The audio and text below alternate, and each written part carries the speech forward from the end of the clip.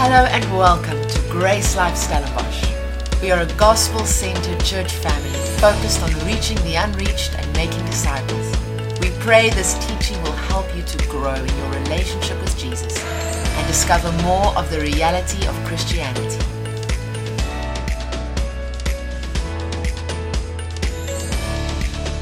Where you are this morning, I wanted to just, as a start, just ask you sort of,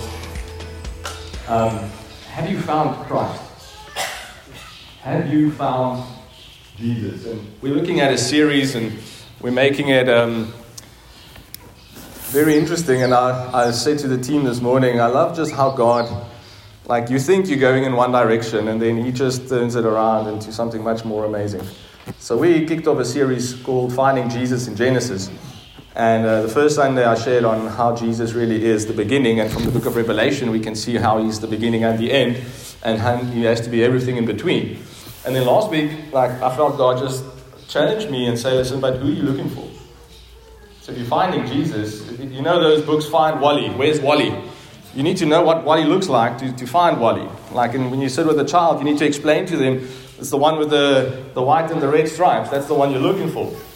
So when you're looking for Jesus, who are you looking for? Again, that was last week's message, and I didn't expect as much feedback as what I've got. And there's some homework that we're still doing, but I think it was awesome. It was just clarifying who God is. Jesus is God in the flesh, manifest. I love the verse from 1 Timothy 3:16 that says, without controversy, great is the mystery of godliness. God was manifest in the flesh. We don't need to explain that away. There's some other verses then we need to look into the translation. And what we've really found, even in this week as we study it further, is the New Testament makes it difficult to see the oneness between God and Jesus, and it's mostly because of the translations. Where we want to define doctrine, we look from the old into the new, and we don't just take one verse and say this is what we believe. We look and we study throughout the Bible, what does it mean? And the word says, even in the mouth of 2 or 3 witnesses shall the truth be defined. So we cannot pick up one verse. Okay, I gave you a tip last week, and I said, what's the most dangerous thing in the world? Verse of the day. Okay? Because, what's the context? What are you doing with it? Where are you coming from? And really, you will find in this church that we are very much about the Word. We're not going to send out devotionals so often. We're not going to give you a verse of the day or encouragement. We do all those things in a way, but we really invite you to study for yourself. And 2 Timothy 2:15 speaks about a workman, a laborer. And that's even who the Bible says should have honor. So there's honor for those who study. The word actually says there's double honor for those who study, who labor in the word and doctrine. So it's important for all of us to become aware. And we know that that's not always popular. Okay, let me start off with that. I've gone to the conferences, How to Grow Your Church. Spent a lot of money, flew to Birmingham, Alabama, and they told us a few things. And one of the things they told us, keep it simple, keep it short. Not going to happen. Because I'd rather grow you who are here than reach 1 million people halfway. Okay, Jesus spent and poured out His life into 12, and we are the fruit of that. Okay, so it's not about how many people we have, and we've got more chairs and there's more bunkies at the back, and we'll fill the places. We're not against it, but I'm not going to be Grace Light. Okay, this is Grace Life. Okay, this is all there is. There's nothing more. I'll show you the verses. 2 Timothy 1:1. I say this with the team this morning. Paul, an apostle of Jesus Christ, by the will of God, according to the promise of life, which is in Christ Jesus. So nothing else is going to give you life. No tradition, no sacrament, no, I want to say promise. There's only one promise in the Bible. I know that's not popular, but that's true. He is the seed of Abraham. Amen? And so what we're looking at then is we are finding Jesus. So we looked at Jesus is in the beginning. We've looked at Jesus now is God in the flesh, manifest as one of us. And then thirdly, today I'm asking you, have you found what you were looking for? Have you found what you've been looking for? And really, in essence, I was thinking about it, and even after finishing my prep and finalizing my notes and uploading it so that the multimedia team can get the scriptures for you and all of that, I was like, Lord, how does this fit in to the series? Like, because it's not really like finding Jesus in the ark or finding Jesus like in the garden, or I can do all those things. I can explain that to you, and I love that. And if you know me, I love the Old Testament. And amazing how God just speaks to you continuously, and He says to me, listen, the moment you find Jesus, it's your Genesis. It's your beginning. I mean, I was like, Lord, I cannot come up with these things, I promise you. Like, I'm not that clever. And I was like, Lord, this is so profound. The moment we find Jesus, it is a new beginning. 2 Corinthians 5:17 says, all things have become new. So new beginning, Genesis. Like, when is your Genesis? When is your start? And you know what the beauty is? If you find Jesus, whatever you did before that is not your start. You have a new start. You have a restart. And we think restart like a PC or a laptop, and you go back to the same thing. But you need to think of something different. You need to think of like a game almost. When you restart, like you restart with fullness. And you don't just restart the same as you were. You restart like supernatural. You restart in the Spirit. You restart forgiven. You restart as one with Christ, one with the Spirit, one with the saints. And that's really so awesome to think about that. So when I look at Timothy, or the book to Timothy, as we're studying it out for ministry school, you come to books of the Bible with a bit of a preconceived idea. Or maybe it's just me. Like, you're going to go to Timothy and you'll find how to appoint elders and deacons, or how to operate in the house of God, or how to be a good leader. And you're almost listening from Timothy's perspective.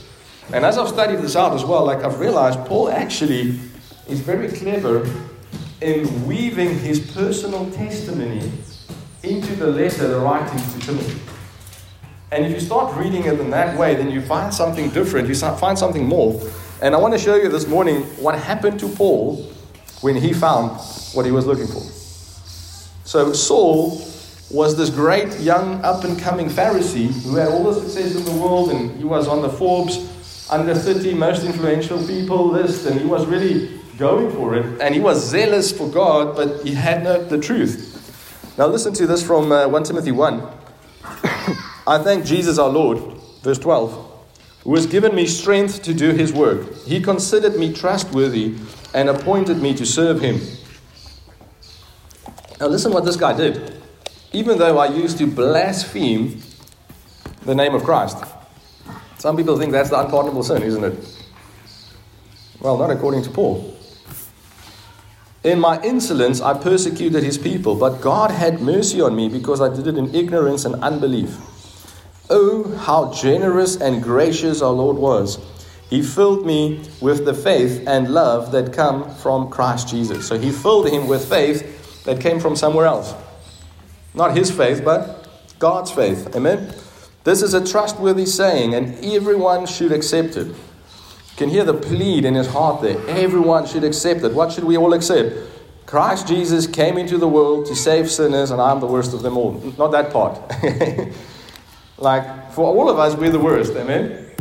But this is the acceptable saying, that Christ Jesus came into the world to save sinners.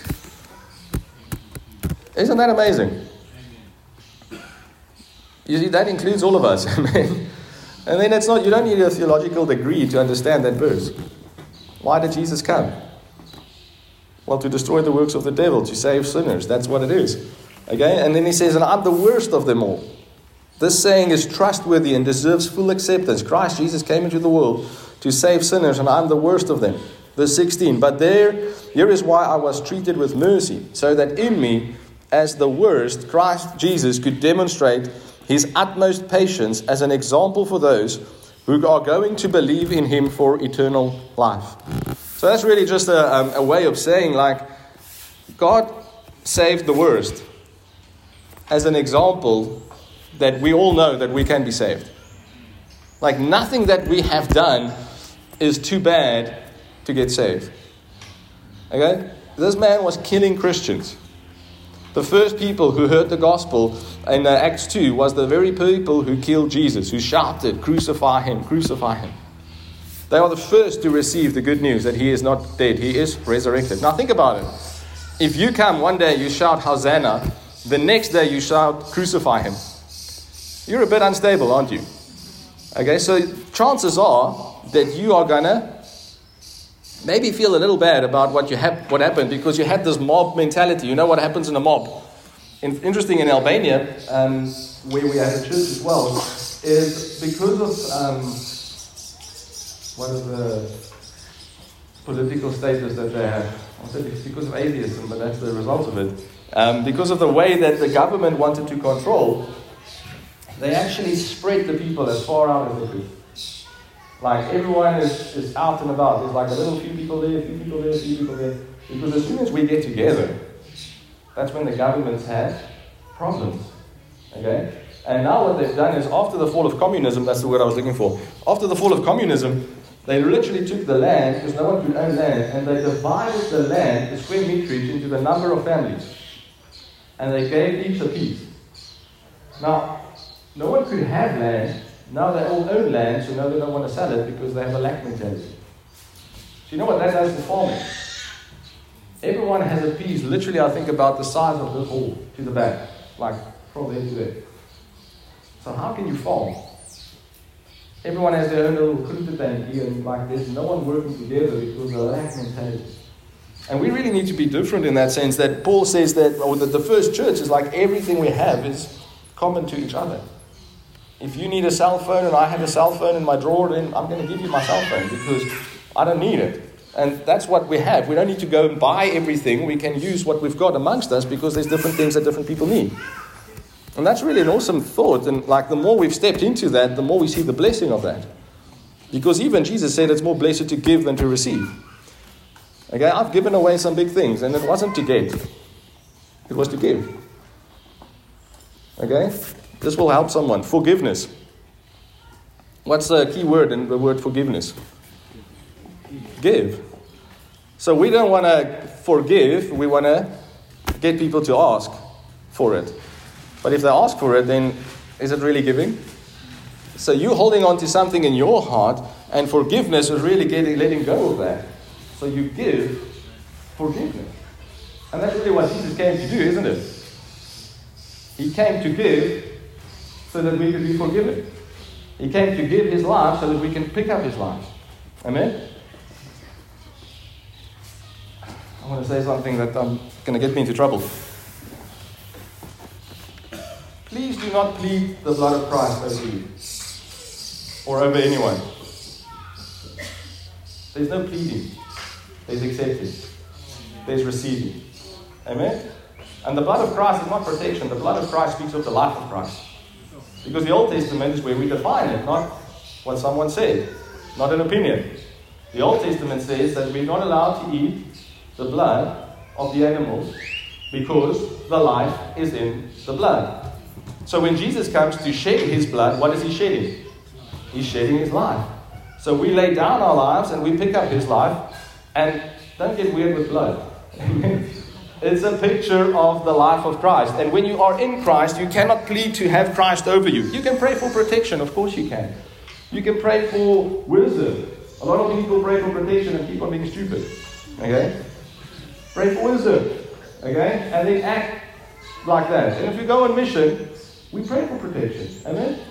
When we were landed in Serbia last year, when we had, I don't know how many turns we made in the air and we couldn't land because of storms, and we ended up very late in Albania, and I landed in Serbia, which I was never planning on doing. I was so glad that there was a team on WhatsApp who was praying for us.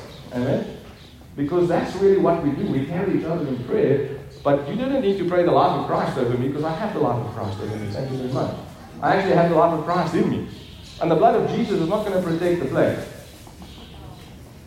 You can pray for wisdom so that they make good decisions. That's what I started praying, because they were kept on looping. And my little peanut brain knew that this tank is only so big.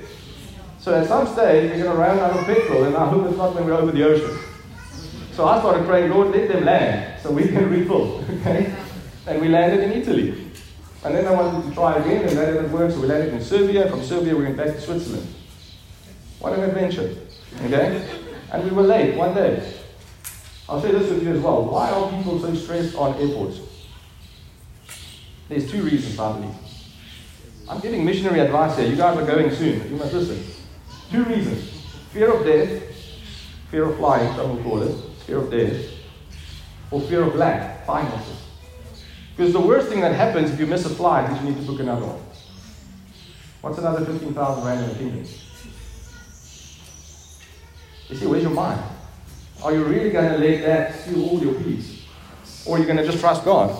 And I'm not saying be wasteful, but sometimes things happen that's out of your control. So who are you trusting? I mean, even if you travel for business, how often do you really have a meeting so close to your landing time? That's bad planning, right? You need to have some margin in life and you'll be less stressed, okay? So it's really not about fear, but about trust. So we are living because the blood of Christ was poured out and we have now become one with Him, one with His new life, His resurrected life, His eternal life. And that's really what we are a part of. And if you don't agree with me, speak to me later. It will set you free. 1 Timothy 3:16. I've done those things, don't worry. I've anointed the pillars and the doorposts and the windows, and I've done that. Caused much more fear than freedom. Much more focused on another spirit, not the Holy Spirit, amen? So I'm talking from ervaring hierso, né? 1 Timothy 3:16, and without controversy, great is the mystery of godliness. God was manifest in the flesh, justified in the spirit, seen of angels, preached unto the Gentiles, believed on in the world, and received up in glory. That's the gospel. So Paul is preaching the gospel, and he's telling Timothy what has changed him. That's what I want to get to you this morning. He's telling Timothy, this is what changed me. This is why I'm pouring out my life. This is why I'm living eternally. This is why I'm living for more than myself. And I'm asking you again, have you found Jesus? Have you found Jesus like Paul has? Have you found Him? Do you have purpose in life? Do you know why you get up in the morning? Do you have a reason to live? Are you living for more than just what this world has to offer? And if you haven't, then welcome to the right place here this morning, because we'll help you get that. Amen? And I want to show you then how that even when we find that, how it changes our identity. Really, I'm going to give you this quickly. So, Paul explains to us that the gospel has the power for transformation. He explains to us that it has the power to motivation. So the gospel is what transforms us. The gospel is also what motivates us. The gospel gives us purpose, and it actually even gives us identity. Some people will say it changes your identity, which technically is true, but I would think it gives you identity. Because a lot of us don't have identity. We don't know who we are. We don't know what we're about. Now the gospel says you're a son of God, you're accepted in the beloved, you have a purpose, now go and live it out. So you were all over the show, and now you have direction. And now you're giving up actually even who you are, or what you thought you would want in life, to get for more, to live for the King, amen? And that's really what Paul is showing us. So Melissa, I want to ask you to just come up and share with the church what you discovered this week.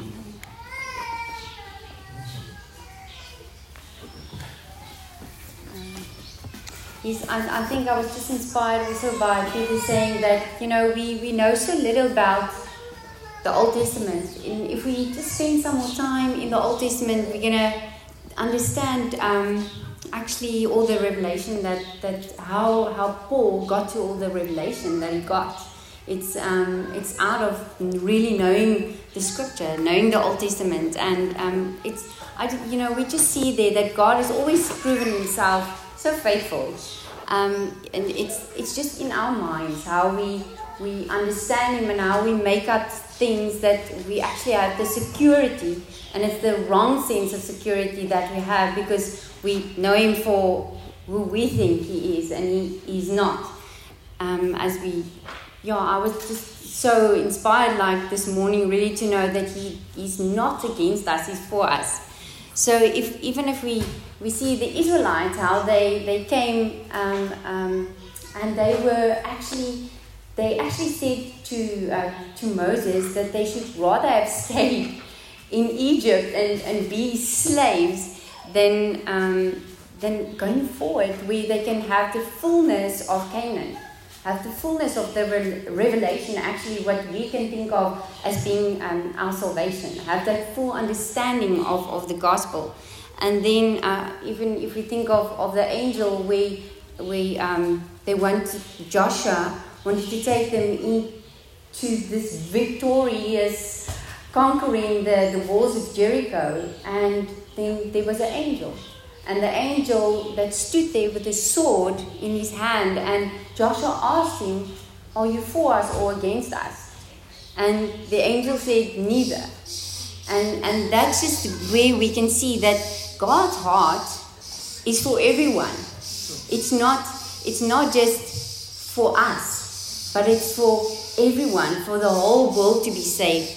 And we read that in 1 Timothy 2 verse 4 to 5, which says that, and I'm reading out of the Amplified Classic, it says, "Who wishes all men to be saved and increasingly to be perceived and recognize and discern and know precisely and correctly the divine truth." So, and that is what God's heart is for us, so that everybody will be saved. And I was, like Peter said, this week I was inspired because I was wondering, why did Paul, how could he change from being such a persecutor of the Christians to becoming a person that has such a heart of spreading the gospel? And he said, even, he despised unto death, fighting, despising unto death. And what I just want to read 2 Corinthians 1 verse 8. It says, "Brothers and sisters, you need to know about the severe trials we experienced while we were in Western Turkey. The hardships we passed through crushed us beyond our ability to endure. And we were so completely overwhelmed that we were about to give up entirely. It felt like we had a death sentence written upon our hearts. And we still feel that. But like Peter also said just now, he got to the revelation that it has taught us to lose all faith in ourselves and to place all of our trust in the God who raises the dead." That's so powerful. That's the discovering. And then we can also ask, but why is Paul's name changed from Saul to Paul? And so then I wanted to understand it, and we think it could be like Abraham. God changed Abraham to Abraham, or Sarah. God changed it, but it's not. It was a choice that Paul did. He made a choice because Paul is actually the Greek version of the Hebrew name Saul. So Paul, who was had such a great knowledge of the Old Testament. He was a walking scripture. He could say the scriptures up as he walked. But there's pride in that, because the Gentiles, they were seen as nothing in their eyes. But Paul he wanted to lay down his life, and he showed it by saying, "I'm becoming Paul." And he was even associated himself with the Gentiles, with the ones that were looked down upon. And that was amazing. That was such a revelation for me, to know that, are we willing to lay down our status, for what we know, to really discover who Jesus is? Can we lay down what we are thinking about who God is and what we have been taught, to really discover the truth about God? And yes, so that's my desire, to really also go out like Paul and just to tell people to come to the understanding of who Jesus is. And that's why we're going to Belgium, and that's why it's our life is a mission.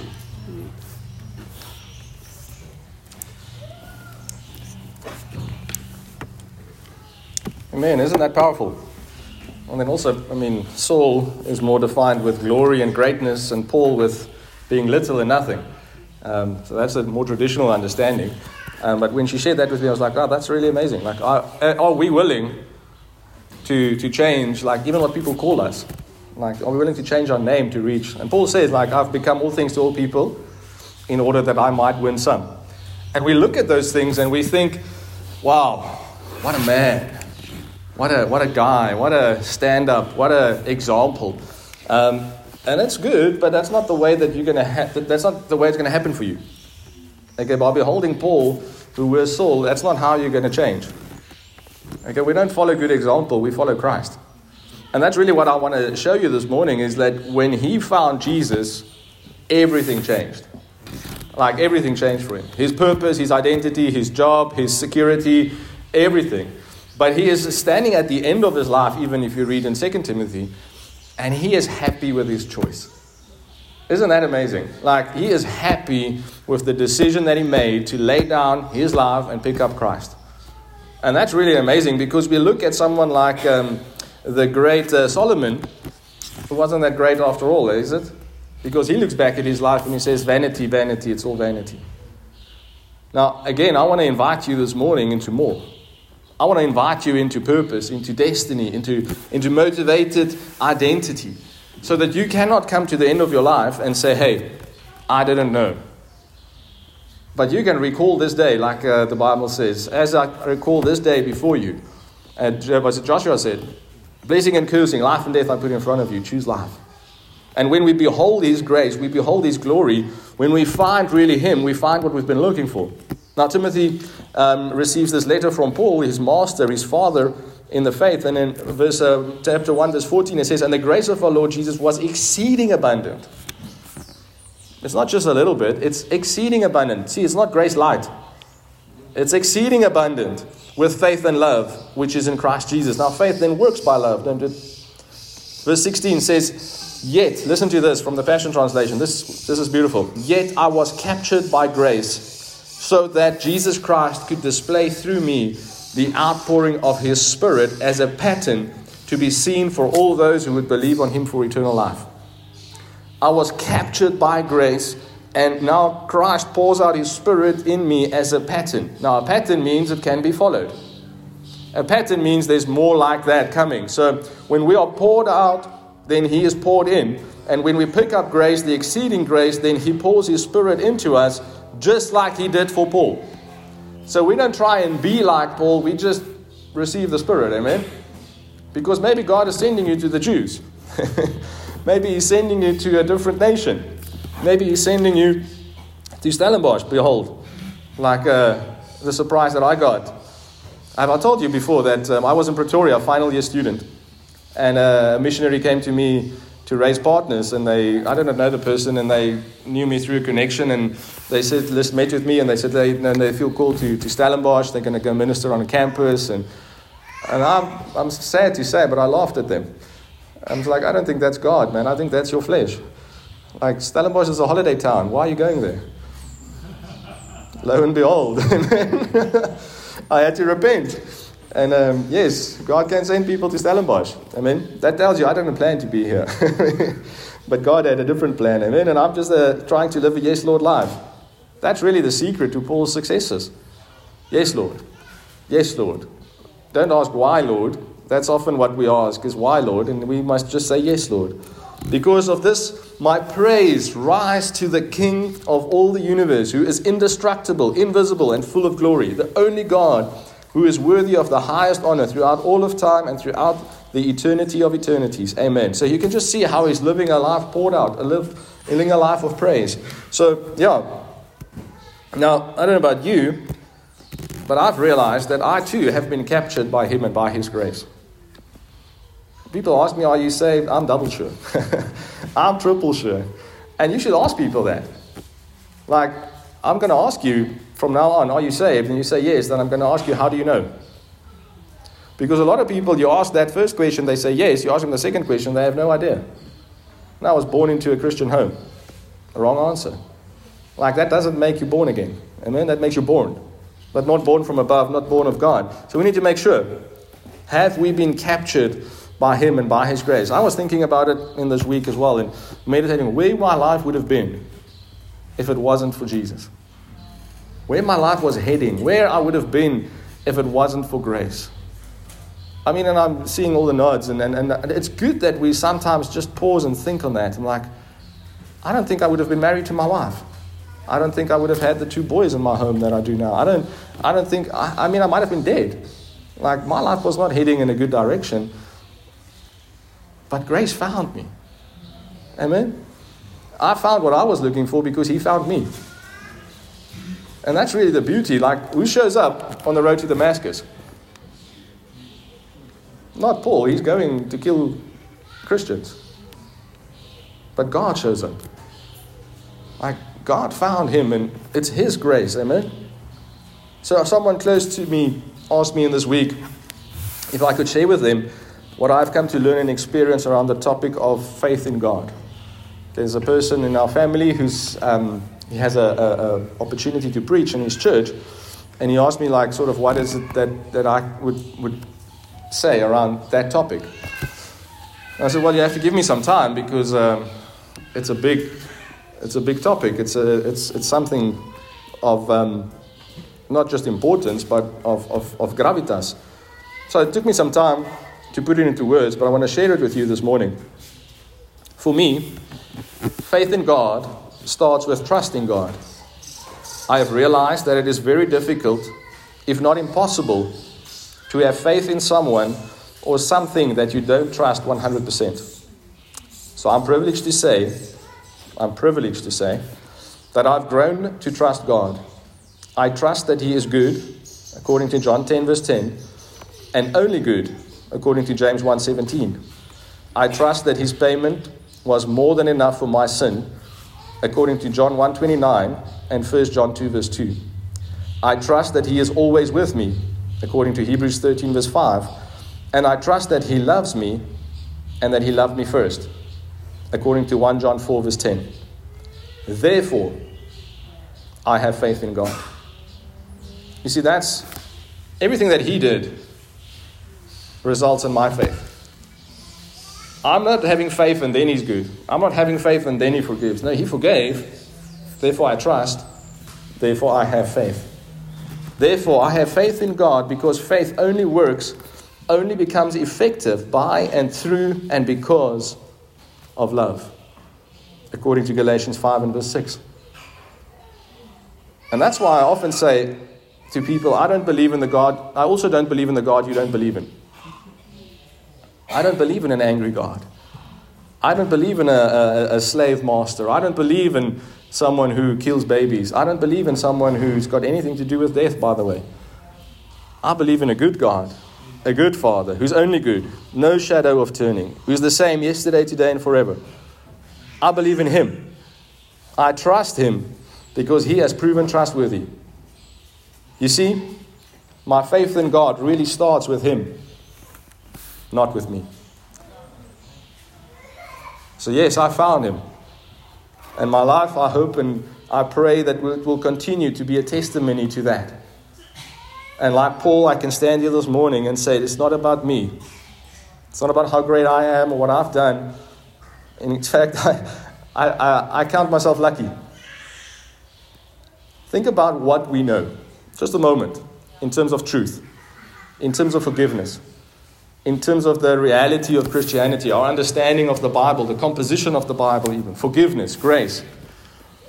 And then just zoom out from this little barn between Stellenbosch and Somerset West on the R44 in the Western Cape in South Africa, at the southernmost tip of Africa, and zoom into a world view with how many billion people, if we were to count.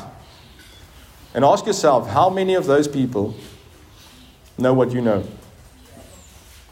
How many people in that big bad world have found what you have found? What you and I consider our very life source, the reason we live, the reason we get up in the morning, our identity, our purpose, our understanding of even eternal matters, the way that we live with hope and forgiveness, the way that we know that we don't need to be ashamed, that we're not rejected but accepted. So I'm going to ask you, what are you thankful for? It can be much more than your house, than your car, than your bonus.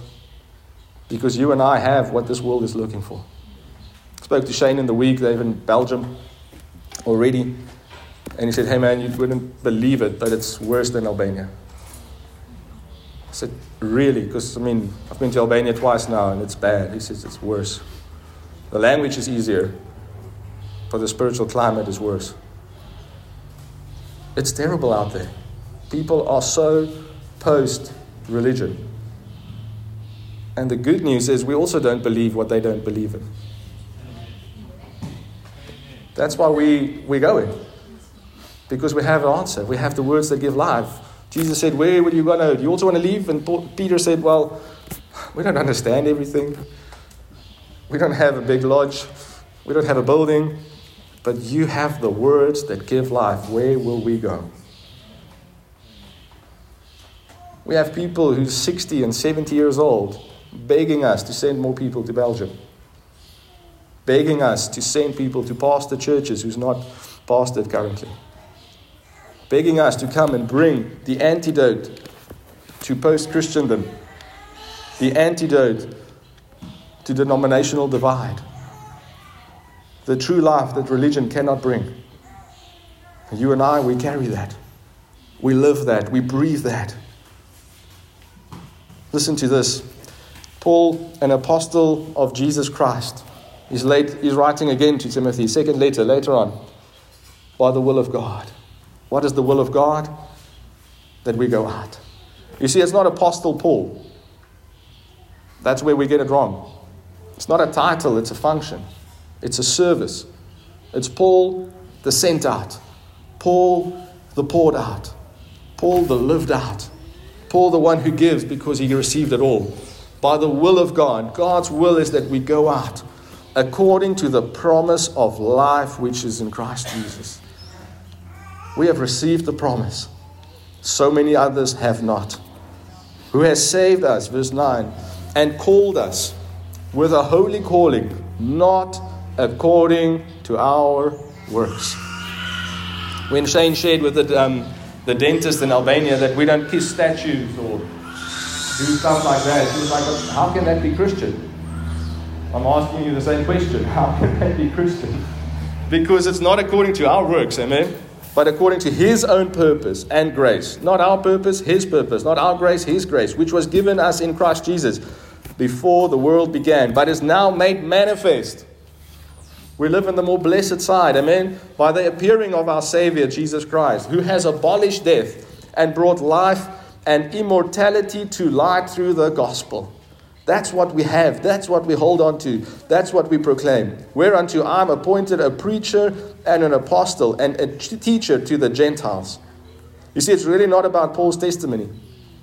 It's really not about my testimony. It's really not about your testimony. But it's about His testimony. It's about His story, His life poured out.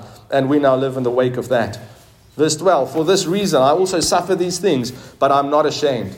For I know whom I have believed, and I'm convinced that He is able to guard what I've entrusted to Him until that day. This is an amazing verse because he's not speaking about protection in this life. He's not speaking about finances that He's given to the kingdom. He's not telling us that he gave up his job so God's going to give him a better one. No, he's telling him that he has trusted his eternal state into the hands of God, and he knows that God will be faithful when that day of reckoning comes. How more safe can you be than eternally secure? He was shipwrecked. He was beaten. He was attacked by lions. So he wasn't praying for protection. He was praying for eternity. He was entrusting what he had not been able to attain, which is life everlasting. The very thing that gets us saved by the grace of God. Paul had faith in God because he entrusted the responsibility for his personal salvation into the hands of Jesus. He trusted God to get him saved. And when he realized that he is eternally secure, he started living a life of purpose. Now,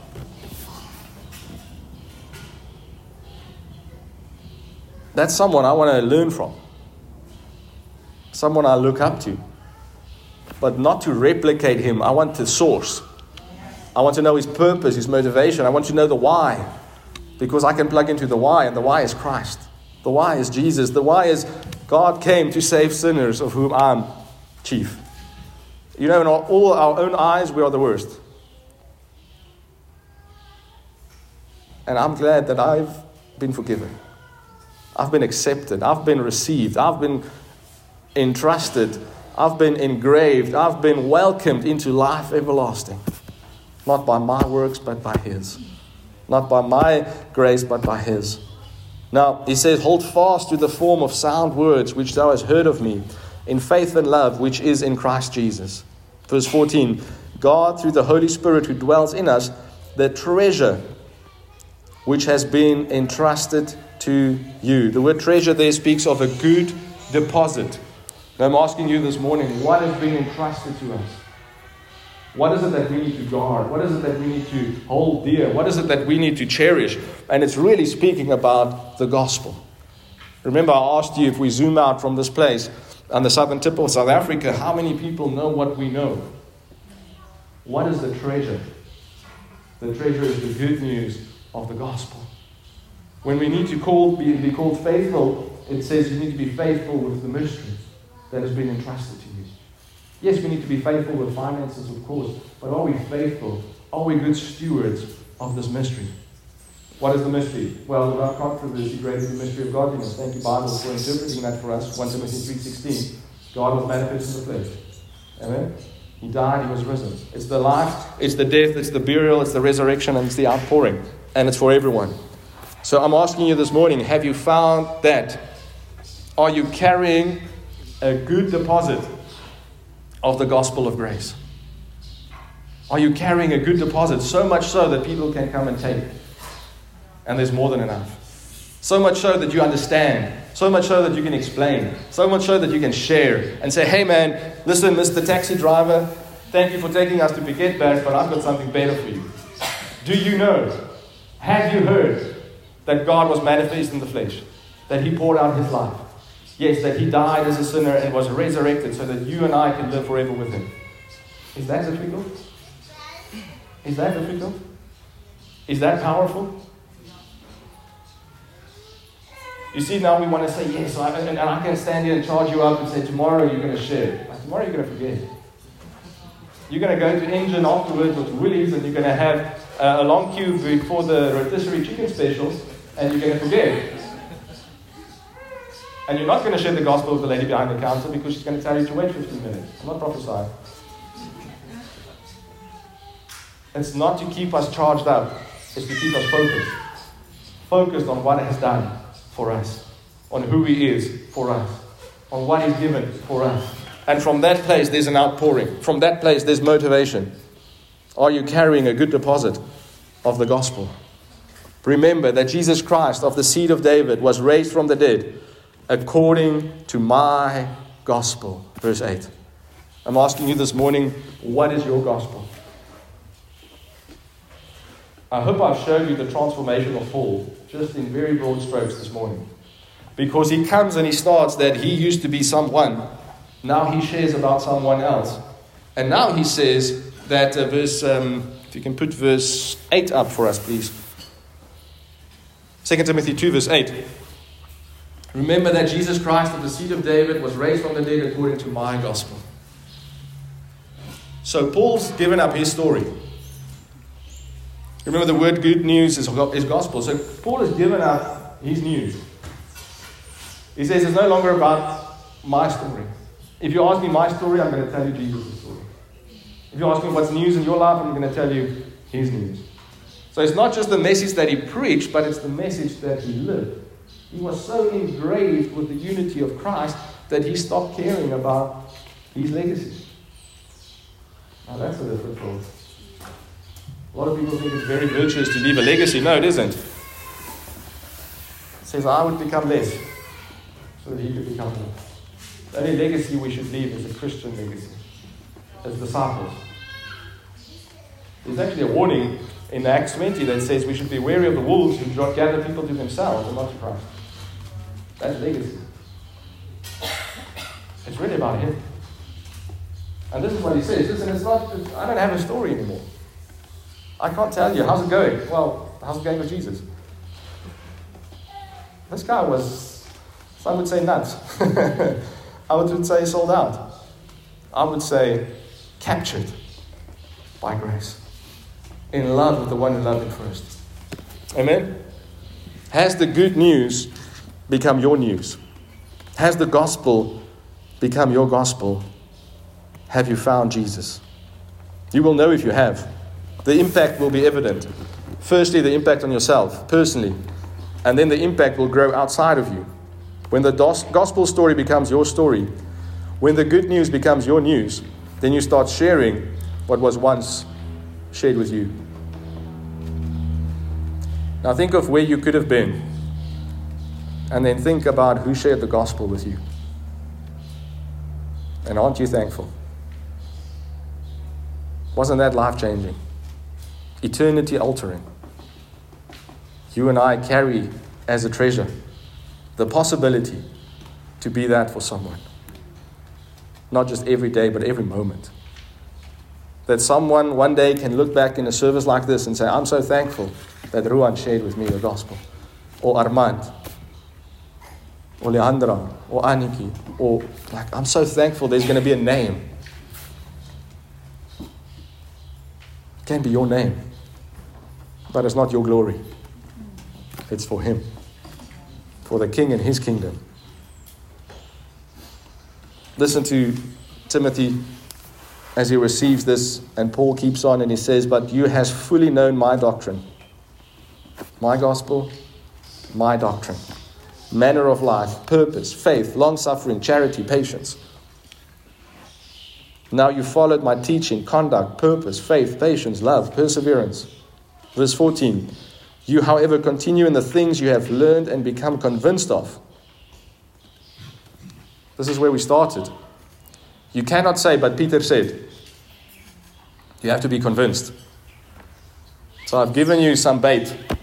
I've thrown out, go and study what the blood of Jesus is. Remember that little bit of controversy earlier on. You need to be convinced. You need to study it out. You need to find it in the Word. Knowing from whom you've learned them. But you, be sober in all things, endure hardship, do the work of an evangelist, fulfill your ministry. What a, yes, let's do this, to the end. Now I'm asking you, what does that mean? Colossians 2:6 says, therefore, just as you've received Christ Jesus as Lord, continue to live your lives in Him. I like that. You are drawn into Him, live there, rooted and built up in Him, and firm in your faith, just as you were taught, and overflowing with thankfulness. That's really what we're here about to this morning. Is I want to stir in you just a reminder of what we have, of how precious this treasure is, of where we could have been, but guess what? We're not there because of Him. And if there's an overflowing of thankfulness, then we're going to start living like Paul. Purposeful, missional, transformed. New identity. Now I want to ask you, have you found Jesus? A better question might be, have you allowed yourself to be found of Him? When He came knocking, did you say yes? Because that's really how it works. Because otherwise, well done on you. But it's not. It's thank you, Lord, that you came into this world to save sinners, of whom I'm either worst or part of. It's just as bad. But I got saved. I got gloriously saved. I got emotionally saved. It was snot en trane en hele gedoente. And it's lasting. It wasn't just an emotional evening. It has changed me. It is still changing me. It is still defining me. It is still transforming me. It is still motivating me. It's given me purpose and identity. Now, we as GraceLife, as a family, have an opportunity to take some ground. We're going to take some ground in Belgium. We're going to send out some disciples to make disciples. We're going to go like Paul and say, hey guys, you got some work to do. Do the work of an evangelist. Fulfill your ministry. Endure hardship. Push on. Share the grace that has now become your news. Like I said to you, according to our initial understanding of what's happening there, it's worse than Albania. And already there's opportunities to help more churches than the ones that we've been invited to. Jesus, in his own words, said, what? The harvest is ready, but the harvesters are few. And somehow we're still praying for the harvest. Because it's easy. Because it's not me. Because it's just prayer. Doesn't take my annual leave, doesn't touch my bank account, and busy with the things of God. But thankfully, some of us have said yes. Some of us are going. Some of us have made the arrangements, taken the step. And I want to call them forth this morning as we're going to pray and just send them out. Herman, Marlisa, Anya, and Kristen, if you can come forward. And Bernard, if you don't mind, would you just come and pray over them as well? Wendy, you can come too if you want.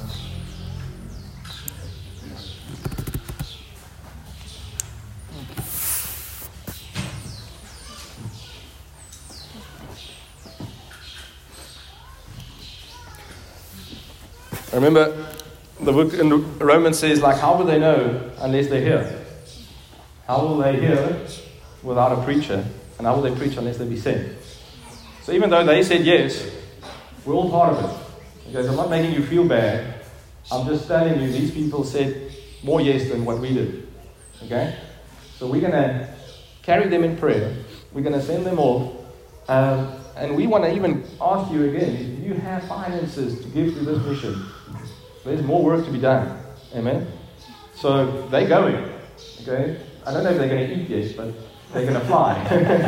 That's usually how it works. Like, you know you're going, you don't know. And you have to buy a two-way ticket, so we know they're coming back. Okay? So Kristen is flying tomorrow. You guys are flying on Thursday? Wednesday.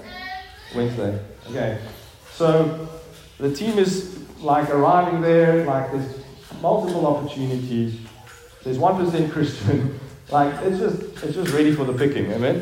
But we want to just send them off properly. We want to celebrate that we're going. Amen?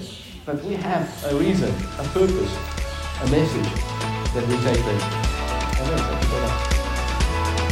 You can find more of our free teachings on our website, www.gracelife.ca. And if you're ever in the Stellenbosch area, we invite you to join us for one of our gatherings. Our aim is to help you discover Jesus, find family, and experience life. To contact us or to find out where and when we meet, visit our website, www.gracelife.ca.